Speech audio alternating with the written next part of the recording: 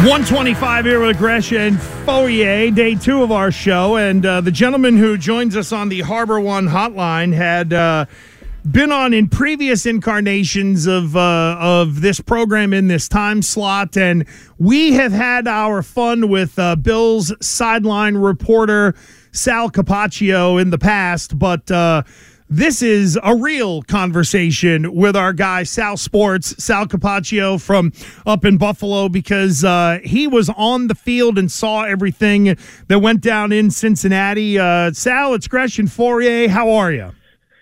Good, guys. Yeah, no doubt. Thanks. Obviously, it's fun to have the banter back and forth over the years with these two teams and the situation and playing each other like they are this week. But, what happened Monday night really hits home for all of us. We cover this league, or in Christian's case, played in the league, of course. And, we're all thinking about and trying to, find out what's happening with Damar Hamlin here. So, Sal, you were at the game, right?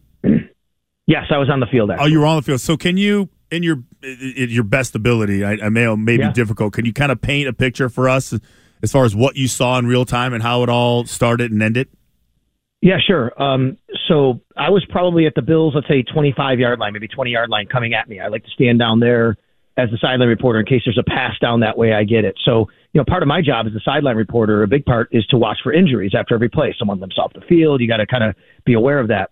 Well, so I'm always scanning after the play, and I happen to see that whoever had made the tackle, I didn't see who it was at the time, just collapsed backward, as we've all seen on TV. And we didn't know who it was at first. And I'm telling my producer, hey, somebody just collapsed. I don't know what's going on. But immediately you saw the Bengals players that were right around there, a couple of them, signaling for medical personnel to come on the field. And when you see that, it's got to be serious. Now, look, Christian, we've always seen it. We've all been there and seen it. I've been a sideline reporter for 9 years now.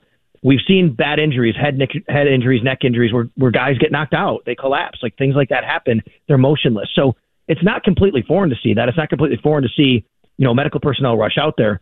But then a couple minutes later, I'm thinking, geez, am I watching them do CPR here? Like, there's no way, right? And I couldn't tell if they were doing that. Were his pads on? Were his pads on? His pads were on. Yeah, his pads were on. So they were doing CPR outside his pads? For some reason I thought did they have a defibrillator also, or just CPR? So I was told later they did. I did not see one because we couldn't see exactly. There were so many bodies there. Now, I didn't see them remove his pads because I didn't see them move him at all. So I'm assuming they did it with his pads on, unless they opened it up somehow to be able to do it underneath his pads. They might have done that. I believe there was a defibrillator there, but I did not see that. Well, all I could see was that. I actually thought, Christian, I thought they were just cutting off the face mask. Like, with the arm motion, I could see them working really fast. You could see, like, that movement would be kind of the same. And then, as we know now, that both those things were happening. Well, anyway, then the emotion started coming out from the Bills players. And, even then, that's not totally unique, but it was a little bit of a different level. Like, guys were just really broken up. And I'm like, man, something's really going on here. Well, what got the biggest thing to me, what happened was after that, which is, this is how it became, okay, this is not a normal injury. This is awful. Whatever's happening in there is horrific. Everybody from the Bills sideline, we're talking players, coaches, staff members, they went out on the field and they formed this big circle around Damar and the medical team. And it was, I'll call it like a human wall, where they were shoulder to shoulder, holding each other. Some were kneeling, some were standing. Some were sobbing, but they did it in a manner which Damar was behind them to their backs. We were, as people in the stands or on the sidelines, we were to their front, and you could tell they did it so that no one could see inside that circle to see what was happening. And that was exactly what that moment made it say to me, something is horribly wrong here. So, Sal, the ambulance drives off the field. We know that Damar Hamlin is in that ambulance. Something bad happened. Then Sean McDermott gets the players. They all pray. We know there was the speech that came from Steph Diggs to try to get everybody going. And then it was into the locker room. Kind of pick it up from there. Like, where were you in terms of getting information from people?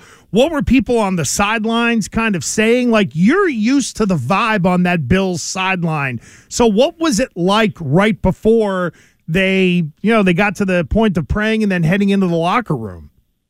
Yeah, and if I can go back even a minute and tell you about like what it was like with the whole, you brought up Diggs, because there's a lot going on over the last 48 hours, as you guys know, about Joe Buck saying 5 minutes warm up and all of that. And there's a lot of, maybe confusion on what happened. So after they get him off the field, and by the way, one of the more emotional moments for me that I just want to tell everybody about was while he's on the field, I turn around and I see at the base of the wall a woman wearing a blue Damar Hamlin jersey, and it was his mom. And she looked at me, and I looked at a couple other people in security, and she said, "That's my son, and I want to be in the field with him." And she was, and it's some words like that. And it's been tough for me to talk about it, guys, because it embedded in me now, like going through this again and listening and remembering her, because she looked at me, she looked at a couple people, and we couldn't help her get on the field because there was where she was, there was no easy access to that. There was no access and entry point. One of the Bills' teammates, Dane Jackson, who actually played with Damar at Pitt, must have known where his family was and was actually turning, pointing, found her and talked to the Bills team chaplain. And he walked over and with security and Bill security and Bengal security got her navigated to where the ambulance was going to go. So luckily she was able to get in the ambulance with her son. I was told so was his dad. And I just wanted to throw that out there that his mom and dad were in the ambulance with them. So at the meantime, everybody's milling around. I see Stefon Diggs bringing everybody together. He's got tears coming down his face and he's kind of trying to re-energize the team. And then I see the defense on the field. Like, they were on the field. The 11 players on defense were preparing for a snap. I never heard Sean Smith, the referee, or anybody in the Bills sideline say 5 minutes to warm up. Never heard that announcement. Never heard anybody talk about it. What I think happened was, and I know, Christian, you'll speak to this specifically and personally, this is what you're trained to do, right? You go on and play the next play. Like, that's what you've been taught since you were a little kid. Somebody gets hurt. It's awful. We pray for them. We hope for them to be okay, as gruesome as it might be, and they're going to go off, and we're going to get you updated later, but we're going to play the next play because that's what you do. So I don't know if anybody told them that they had 5 minutes to get ready. I never heard that. I just think that's what football players do. They think we have to go on to the next play. But we're all thinking, guys, how does this work? There's no way. I'm watching these guys sob. Stephon goes up to Siran Neal. Siran Neal is sobbing on the field. And Stephon grabbed him by his cheeks, and he's telling him, like, you got to go. Come on, let's go. We got to play this game.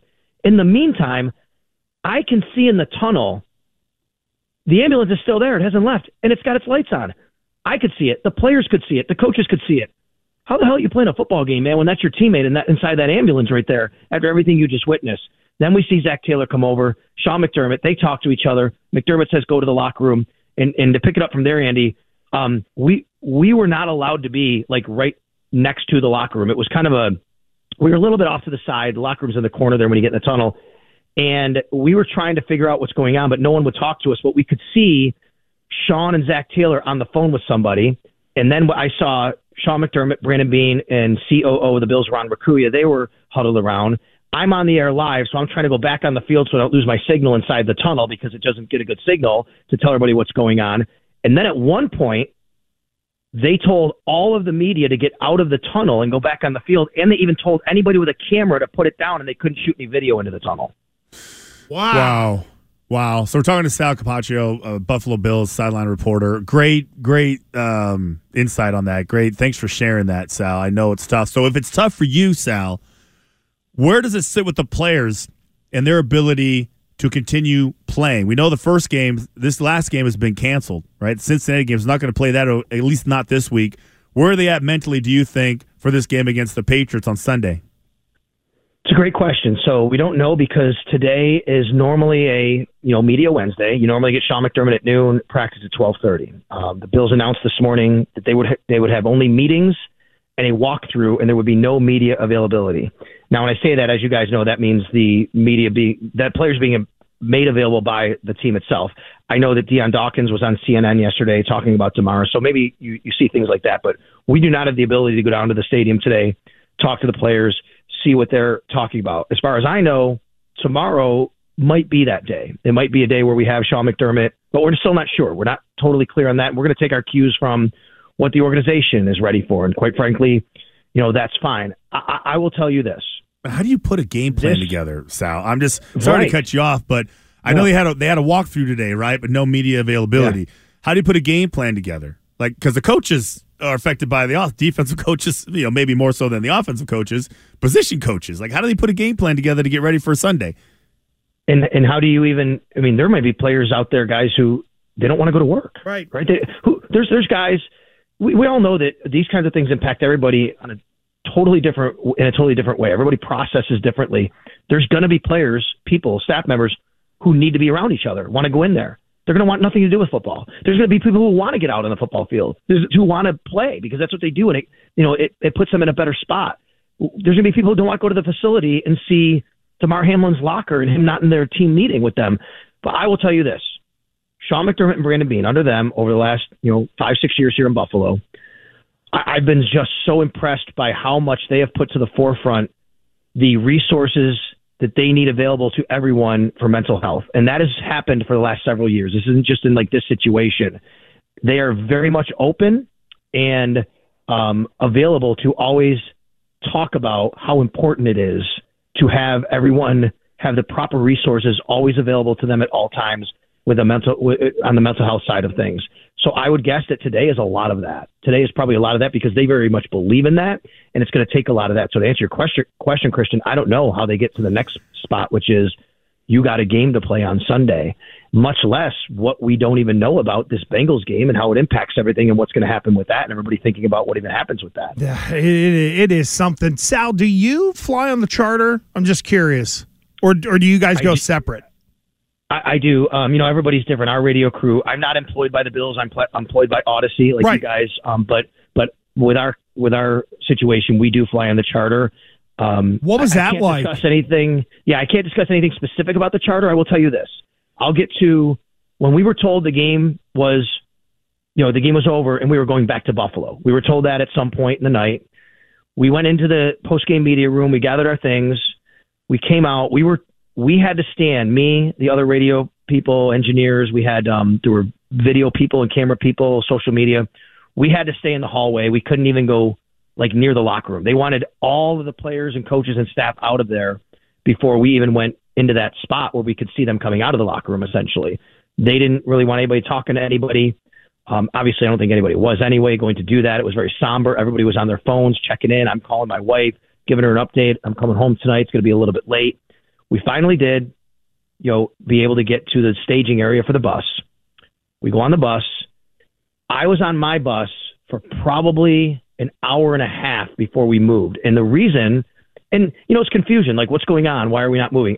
Nobody's mad confusion. It's not frustration. It's, we're just wondering what's happening. By this time, it's probably 11:30 at night.